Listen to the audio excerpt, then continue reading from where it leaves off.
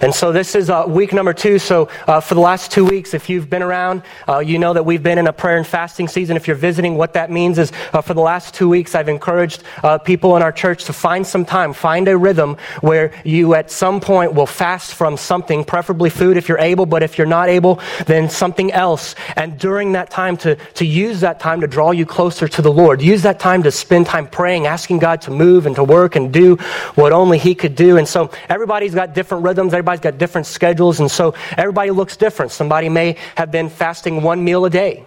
Some people may have been fasting 1 meal a day, multiple days a week, or maybe they did 1 24-hour-a-day fast, or whatever the case may be. Everybody was different. And the point was not that everybody's doing it the same time, the same day, but that we're doing it so that as we're doing it, we're humbling ourselves before the Lord and seeking God for what He wants to do in and through us. And so last week I told you that the messages would be loosely tied to that theme. And so last week we looked at one that dealt more with fasting. Today we're going to look at one that deals more with prayer. And as you're getting into Luke 18, we've got 3 daughters in my house, and the youngest is just now reaching the Finding Nemo and Finding Dory stage. And sometime over Christmas, she's been watching Dory over and over and over and over and over and over and over again. You get my point?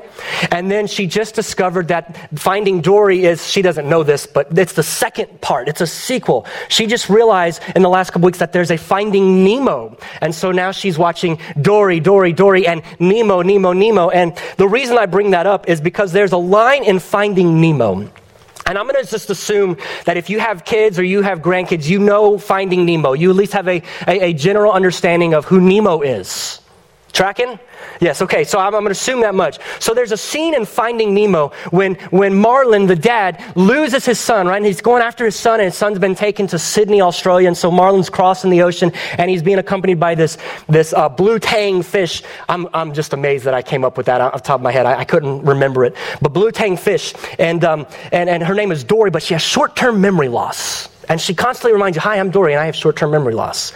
All right, well, there's a scene where they find this set of goggles, right? The goggles of the man who had taken Nemo. And on the band of the goggles has an address. And so that address is really important because that address tells them where they need to get to. And so they're one night, they're sleeping in the goggles. The goggles are hooked on the edge of a ship, and they're sleeping in the goggles. And the next morning, Marlin is still sleeping in the goggles, and the blue tang, I'm going blank, Dory comes up and she scares him, and he jumps out of the goggles, and the goggles shake loose, and the goggles start to shift, just go down into the bottom of the sea, into the abyss. It's a very, very dark spot. And Marlin tries to go after it, and it gets really dark really quick, so he comes right back up. And then he goes to a ledge because Marlin's scared, because Marlin lost a whole lot of kids when he was younger, right? And so he's at the ledge, and here's Dory. Now Dory's happy-go-lucky.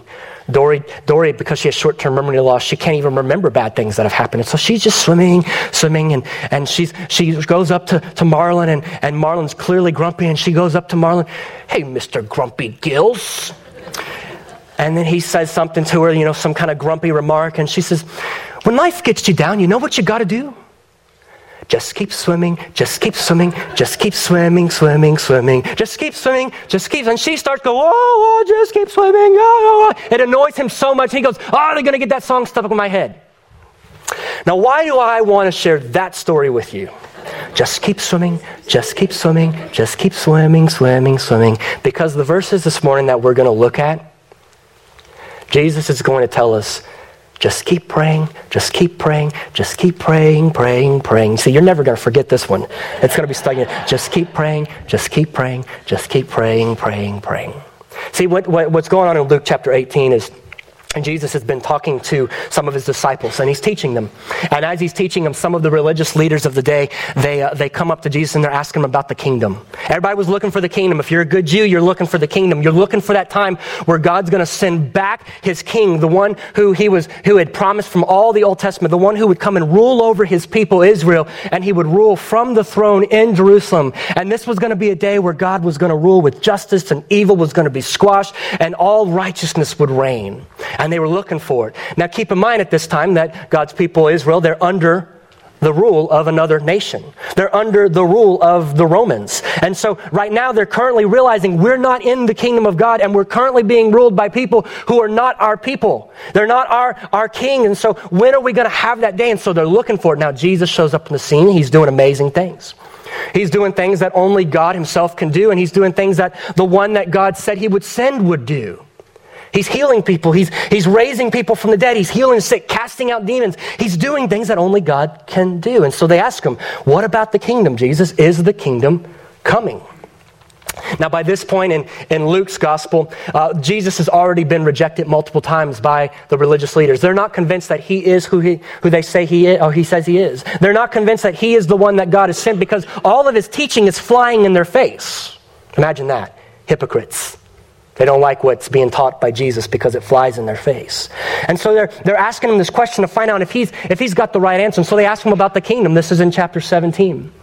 And he explains that, look, the kingdom's not coming in an observable way like you expected it. It's not coming in the way that you have been looking for it. See, what they had been looking for was a physical king to come and overthrow the Roman government. And Jesus is saying that's not what's happening yet. That's not what's happening right now. See, what you've been looking for, it's not going to come in the way that you're expecting it. Instead, Jesus starts to explain to them there's going to be a delay. There's going to be a delay, and God's kingdom is not going to come immediately at this point. It's not going to come when you expect it, so you will be living in a time of delay. And so as he's teaching the disciples, he's explaining that to the Pharisees. And knowing that he is going to be telling his disciples, you're going to be living in a time of delay. That's where chapter 18 comes in. And we're going to find out as we go through chapter 18, verses 1 through 8, there's two things we need to know in order to just keep praying, just keep praying, just keep praying, praying, praying. We need to know ourselves, and we need to know our God. We need to know ourselves, and we need to know our God. So look with me at chapter 18, verse 1. We need to know ourselves. Then Jesus told them a parable. So now he's speaking to his disciples and those who are around him. He told them a parable. And now to show them they should always pray and not lose heart. This is one of the only times where Jesus actually gives the interpretation or the purpose of the parable right up front. There's no questioning why Jesus is telling this parable or what he wants them to get out of it. He tells it up front. Luke says the reason Jesus told this parable was to show them that they should always pray and not lose heart. We've got to know ourselves. And see, Jesus knew us. Jesus knew the people that he was talking to, the people that was surrounding him. He knew that if God's kingdom was going to be delayed, if God's kingdom was not coming when we expected it, then we were going to be living in this time of delay. This time where sin is still allowed to run rampant. This time where sin still seems to triumph over good. This time where evil seems to be present, and sometimes it leaves us wondering, God, are you even present? This time where sickness and disease still have their effect and impact on our bodies. There's going to be a time where that stuff will not be the case. There's going to be a time where you and I don't have to worry about sickness, don't have to worry about disease, don't have to struggle with the pain of losing people we love. All of that is an impact on sin on the creation. And there's going to be a time where that's not going to be the case. There's going to be a time where evil will not be rampant. There will be a time where when evil happens, justice will reign. There will be that time. But in the meantime, Jesus knew that if we had to live in that period in between, we might get discouraged. We might get disheartened. Our faith might dwindle. We might start to lose faith even. Because as you're praying and you're close to it, and maybe you experience this when you're new in your relationship with God and you've got all this excitement, you pray, and you can't wait to seek God, and you're expecting amazing things to happen and miraculous things to happen, and you think anything's possible.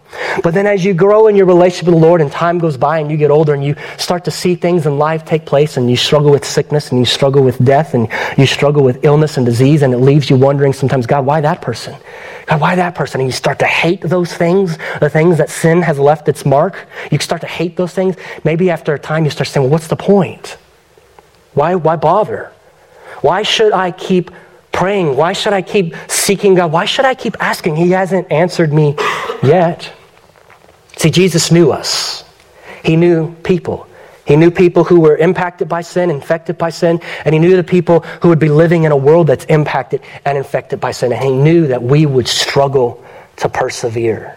He knew that we would struggle to keep praying, to keep seeking God, to keep asking him for that which we need, to keep asking him for that which we lack. He knew. And so he tells this parable for that very reason. But before we get in that parable, you need to know yourself. You need to know that you're the same way. I'm the same way. See, we have this mindset, and our mindset's not long enough. Our mindset is never long enough. Our mindset, after time, even if we got a mindset that's set far in advance and we think this is the long game, I'm in this for the long run, this is an endurance race, I'm running a marathon, and we're going and the pressure's on us and we're living life and we're trying to seek God and we're trying to know God and we're trying to grow in our relationship with God, but the pressure of life and the sickness and the disease and the sin that we struggle with and the sin that others struggle with that impact us, all of that starts to beat us down. And over time, that long-range view that we have can get closer and closer and closer. And if we don't just keep praying, just keep praying, just keep praying, if we don't keep seeking God, our faith is going to just be squashed. Or we're going to find out we never had that faith to begin with. And Jesus tells this parable for that reason, to encourage us to keep praying. And so let's look at the parable. He says this. He said, in a certain city, there was a judge who neither feared God nor respected people. That's the first character we're introduced to. So now, understand, in a parable, it's a story. They may or may not be true. Jesus could be making this up on the fly. As far as we know, he is. He's just telling a story, making up the characters, not necessarily based on a true story, but it could be based on a true situation. And he introduces us to this first character, a judge who neither feared God nor respected people. Now, if you were a judge, you would handle some of the things in life that judges do, like your civil suits and things like that. And people would come to you for you to be able to administer justice or to do what's fair and help you work through that stuff. So a judge had a lot of influence in society. But this particular judge neither feared God, he doesn't worship God, he's not a Christian, he's not a believer, he holds a public office, but he is not a God worshiper. He has no sense of moral obligation. He does not fear God. If you don't fear God, where's your moral obligation going to come from? And he says, nor did he respect people. He doesn't care about politics. Doesn't care to please people. He probably wasn't elected to this position. He's probably not concerned about pleasing constituents so he can get reelected. He doesn't care about people, doesn't care what they think, doesn't care what he does. He's not going to be susceptible to a bribe. He's not going to be the type of person who is going to do what you want him to do just so you can do a favor for him later. He doesn't care. He doesn't respect people. He does what he wants. Verse 3, then there was a widow in that city who kept coming to him saying, give me justice against my adversary. There's our second character, the widow.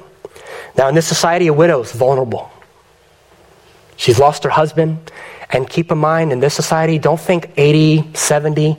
Widows, commonly 30s, because of the life expectancy was so much lower. You got a 30-year-old widow. It could be a 60 or 70-year-old if they live that long, but it could also be a 30-year-old, 40-year-old.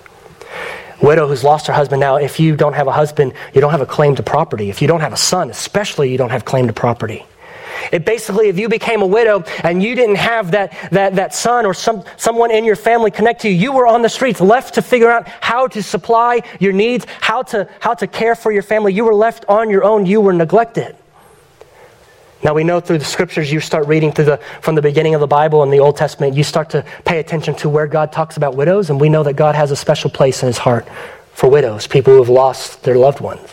All throughout the Old Testament, in fact, in his law that he gives, he makes sure that there's provision for the widows. He makes sure that they're cared for. He makes sure that, hey, if you're reaping in your field and you drop some grain, don't pick it up. You don't need that. Leave that for the widows and the poor among you to come get it. Hey, and leave the corners of your fields. You don't need that. God will provide. Leave the corners so that the widows and the poor can come along and take what they need.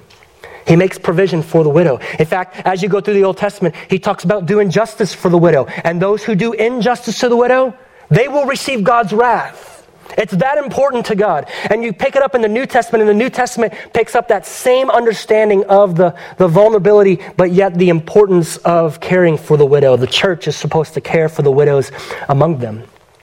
And Paul would say, honor the widows. So the widow is a position where if you were in the Jewish society, you care for them. If your mom was a widow, you care for her. If your daughter became a widow, you care for her. The widows were to be cared for. There was a moral obligation to the widow because God was for the widows. And so we have a widow in that city who kept coming to him saying, give me justice against my adversary. So she's got something going on where she requires justice. She's got something going on where currently she's not getting justice and she needs this judge to intercede on her behalf. So she's going to him, constantly going to him, asking him to intercede on her behalf so that she might get justice. Now, before we go on for a moment, in a parable, the characters usually represent other people. As Jesus is telling these parables, usually they're going to be meant to represent people he's talking to, people who would later be reading it. You see, this unjust judge represents people, and the widow represents someone. The widow is us. The widow is you. It's me. The widow is the people who would be living during this in-between time, would be living during this delayed period, and they're dependent upon God. They need God to provide for what they need. They can't get everything on their own. They need God to sustain them. These are the people that are represented by the widow. The people who are seeking God, dependent upon God to intercede on their behalf. So Jesus is telling this parable as his disciples are listening, and they should be cluing in, we're the widow. We're the widow. We're like the widow. We're vulnerable in society that's impacted by sin. We're impacted by sin. Sin seems to be ruling and reigning. There's sickness, there's disease. Sin is having its impact and its effect on us. Evil is taking place. We are the widow. We need justice. We need God to intercede on our behalf, to deal with the sin problem and all the marks that it leads. Verse 4. Taking up the parable, for a while the judge refused, but later on he said to himself, though I neither fear God nor regard for people, and I love this because he's stubborn, and that's me. I mean, because he's changing his mind. But as he's changing his mind, he's letting you know nothing has changed about his stance. I do this all the time. I do this all the time. I just want you to know, I haven't changed my opinion. I just think it's a better option for us to do this for the sake of peace, or whatever the case may be. But I still believe the same thing. I'm the same way. And that's what he's like, okay, over time she just keeps coming to him. And he says, you know what? Though I neither fear God nor respect people. Let's get that straight. Nothing's changed. Here's the reason I'm going to change my answer. Though I neither fear God nor have regard for people, verse 5, yet because this widow keeps on bothering me, I will give her justice. Or in the end, she will wear me out by her unending pleas. Now you get this. If you have kids, you get this. If you have grandkids, you get this. Have you ever held the line on something, a decision you had made for your kids, something you wanted them to do, something you didn't want them to do, or you didn't want them to have, or they asked you once and you said no, and yet they kept asking and requesting and asking and nagging, and over time as they're asking and requesting and nagging you, you're getting tired of hearing the same question over and over and over again, and it starts to wear you down, and eventually you start to have this thought run through your mind, if I just negotiate with this little terrorist, then maybe he won't bother me anymore. Maybe something a little lighter than that. Let me give in to his demands. Let me give in to her demands, and this will all go away. And so you find yourself giving in, changing your answer, not because you think it's right, not because you really do want to give them what you're now going to concede in giving them, not because what you've been withholding from them, you've all of a sudden decided is okay, but just because they're wearing you down by nagging you. This week we had a birthday in our house. Our oldest daughter turned 9 on Friday, and for months, she has been asking for a very specific type of birthday decoration. See, what we do on our birthdays is we just decorate the house. Now, little secret, we use the same decorations for every kid every year. We just pull them back out and then we put them up. It's easy. We know where they go. We blow up the balloons. We put the banners up. Boom, boom, boom, done. Easy. It works. Everybody's happy. They feel celebrated. It works for us. But this year, our 9-year-old had a very specific desire of what kind of decoration she wanted. She wanted a Sound of Music birthday. The hills are alive with the sound of music. I don't like the show.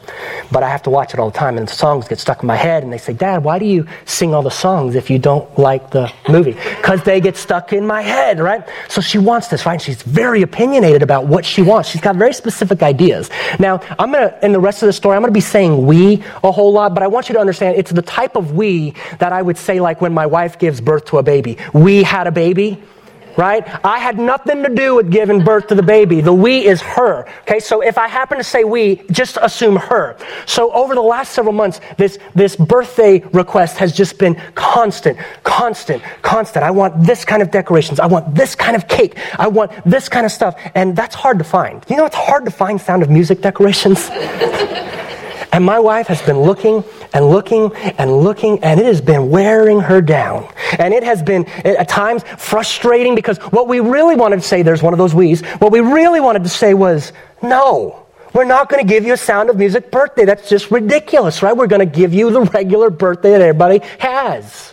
But over time, my wife found a desire to want to honor our daughter and to celebrate her and to grant that request. She's doing it. But man, over time, that requesting gets old and that nagging starts to wear you down. And so obviously we conceded. And we had a Sound of Music birthday. Here's my point. Like the woman here, you get the nagging. And when we conceded, it was mixed. There's somewhere in there's some desire to want to honor the daughter and want to bless her in a way and give her what she's asking for. But then on the other hand, it's mixed with selfishness and it's mixed with just frustration and annoyance at times. And it's just things that are sinful in us. And so even though we conceded, it's mixed with sinfulness. Okay, keep that in mind. We got to know our God. That's the parable. Widow needs justice, seeks it from this judge. This judge doesn't fear God, doesn't respect people. He's held the line for a while, but now he's just decided she is wearing me down. I'm going to give in and grant her request. Verse 6, and the Lord said, this is Jesus speaking, listen to what the unrighteous judge says. Won't God give justice to his chosen ones who cry out to him day and night? Will he delay long to help them? I tell you, he will give them justice speedily. Nevertheless, when the Son of Man comes, will he find faith on earth? And so Jesus starts to make a connection now. He's told the parable, and then he draws a connection. And the way he does that is says, listen to what the judge says. Okay, so you got a clue into what the judge says. The judge says, I'm gonna give in. And then Jesus says, won't your God give justice to his chosen ones? Those who he loves, those who he has chosen for himself, won't he give justice to them? And here's the point of the parable. It's not that if you just nag God enough, if you just keep asking, God will concede because you'll just wear him down. That's not the point of the parable. No, the point of the parable is to contrast the character of the judge and the character of God. And it's to encourage persistence based on the character of the person you're asking. See, Jesus says, look, the judge gave in. The judge granted justice. The judge gave the request of the widow, and he doesn't fear God.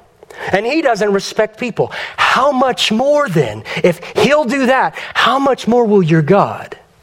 Your God, and the understanding is who's righteous, the God who loves and cares for his chosen ones, how much more will he grant what you ask? See, there's a contrast in character, and that's the point that Jesus is trying to make. Hey, there's this unjust judge, and he'll grant what's just, even if his motives are wrong. Go back to my story. Even though we conceded, and there was mixed emotions in there was some good desire, wanting to bless, but in that was mixed selfishness and frustration, annoyance. With God, there's none of that. There's none of God. God never concedes to sinfulness. God never gets annoyed so much so that he says, fine, I'll give it to you. He doesn't have to. Why? Because his heart is for his chosen ones. His heart is for you. His heart is for his children. And so when his children ask him for things that they need, he wants to grant them. God wants us to seek him. We are dependent upon God. God created us that way. He wants us to lean into him. Part of us doing that is by praying. But listen, here's the thing about prayer. If we don't know God, we won't pray. And if we do pray, it's empty. Because how can we pray to someone we don't know? It just becomes religious ritual. Well, I'm supposed to pray before I go to bed. I'm supposed to pray before I eat. I'm supposed to pray. I'm in a tough situation, so I'm going to pray. But if you don't know the character of the God you're praying to, that prayer will stop right there. You won't continue it past that. And as soon as your circumstances change, nothing changes. But if you know your God, if you know that He's not like the unjust judge, He's righteous, He's just, He does what's just. He's the God who cares for the widow and the orphan. He's the God who cares for the people who can't care for themselves. And look, that's me and that's you. I don't care how independent we are. We are reliant upon God for our needs. We must depend upon Him to provide all that we have. Are you walking today? It's because God has allowed you and enabled you to walk. Are you breathing today? It's because God has allowed you and enabled you to continue to breathe today. Do you have gifts and skills and talents and abilities? It's because God has given you those when He created you. Or He's allowed you the ability to sharpen and hone those skills. Nothing that you have is given to you apart from God. It's all from Him. We are dependent upon Him. And God cares for those who are dependent upon Him, and He wants to grant and meet the requests of those who are needy. He's not like the unjust judge. And when He gives an answer to a prayer, or when He grants a request, and it's not because somehow you've manipulated God like a kid can manipulate us. There's no manipulating God. He gives it because He's good. Because every good and perfect gift comes down from the Father of lights.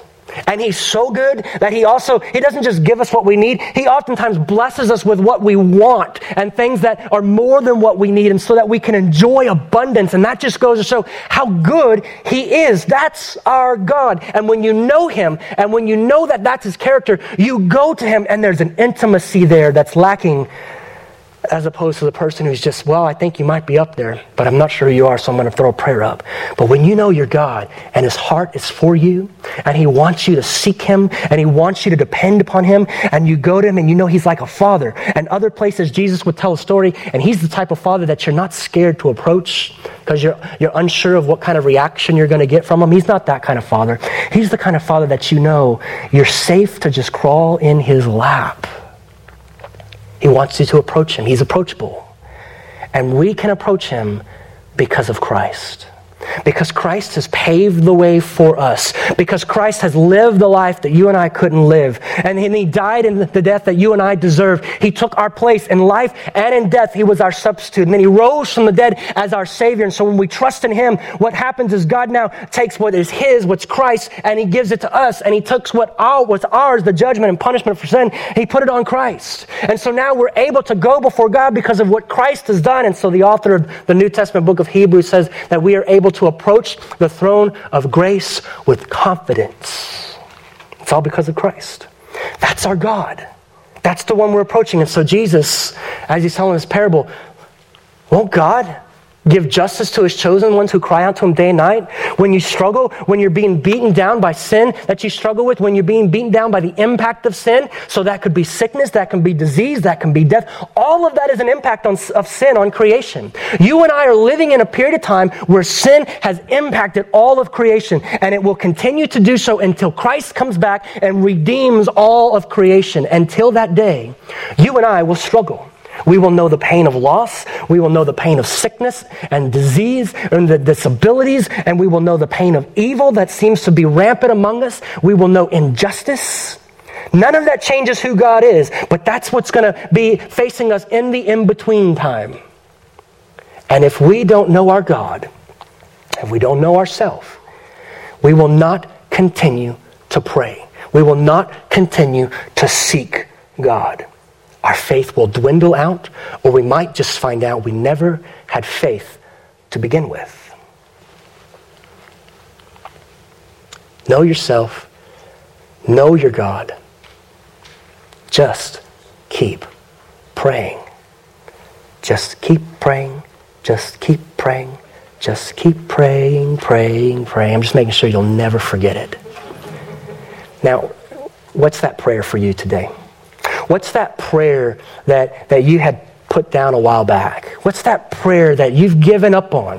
What's that prayer that you'd been seeking God, but you never saw Him answer, and so you stopped praying it.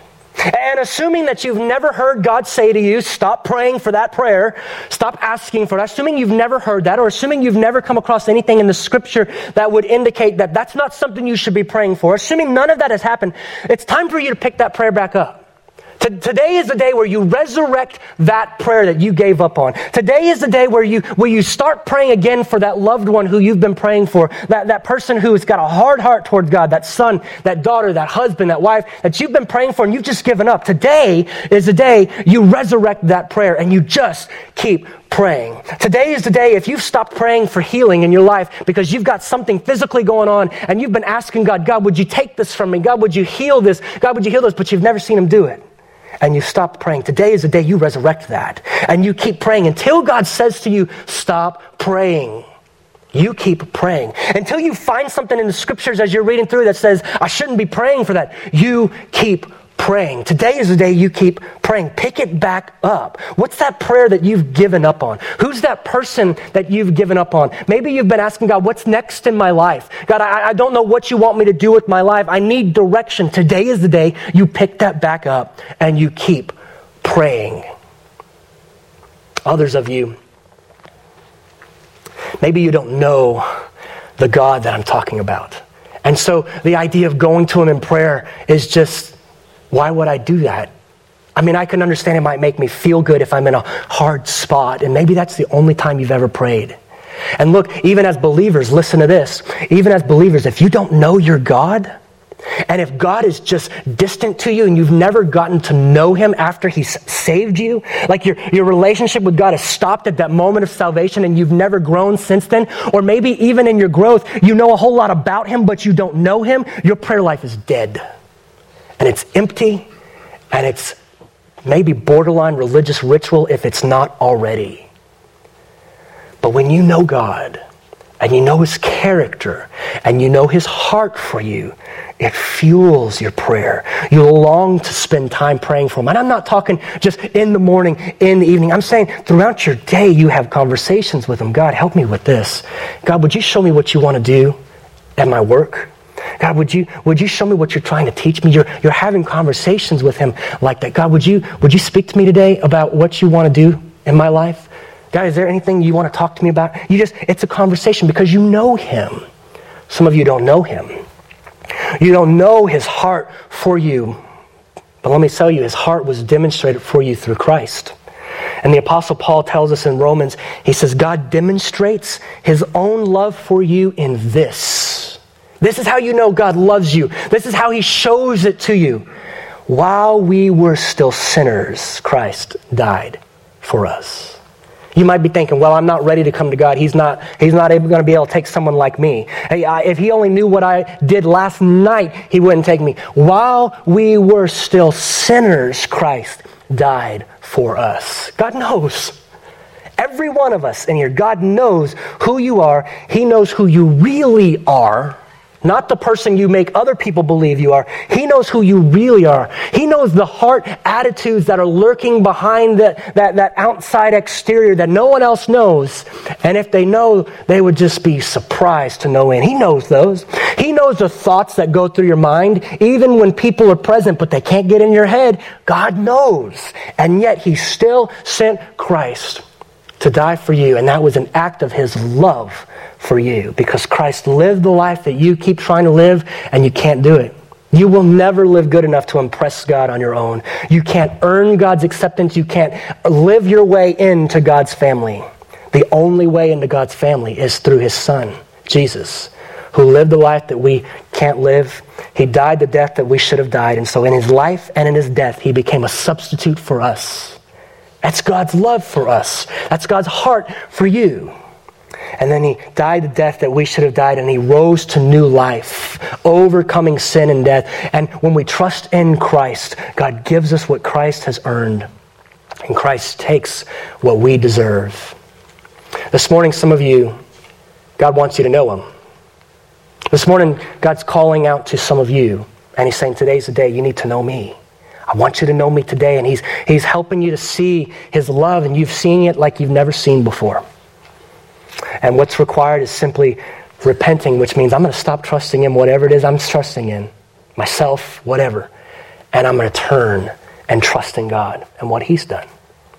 And when we do that, God takes a person who's spiritually dead and he makes us alive. He gives us a spirit to live inside of us. And he takes a person, and the scripture says we pass from death to life. Today, that's where some of you are at. So here's what I want to do as we wrap this up. I want to take a moment and we're just going to go before the Lord.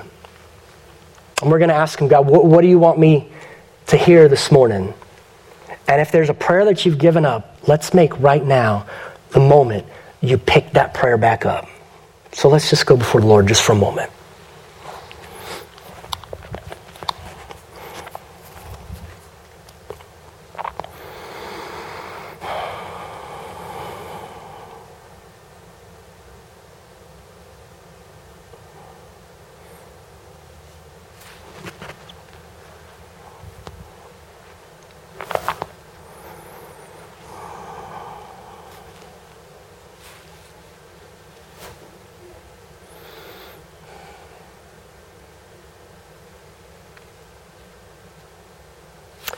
In just a moment, I'm going to pray and close this out.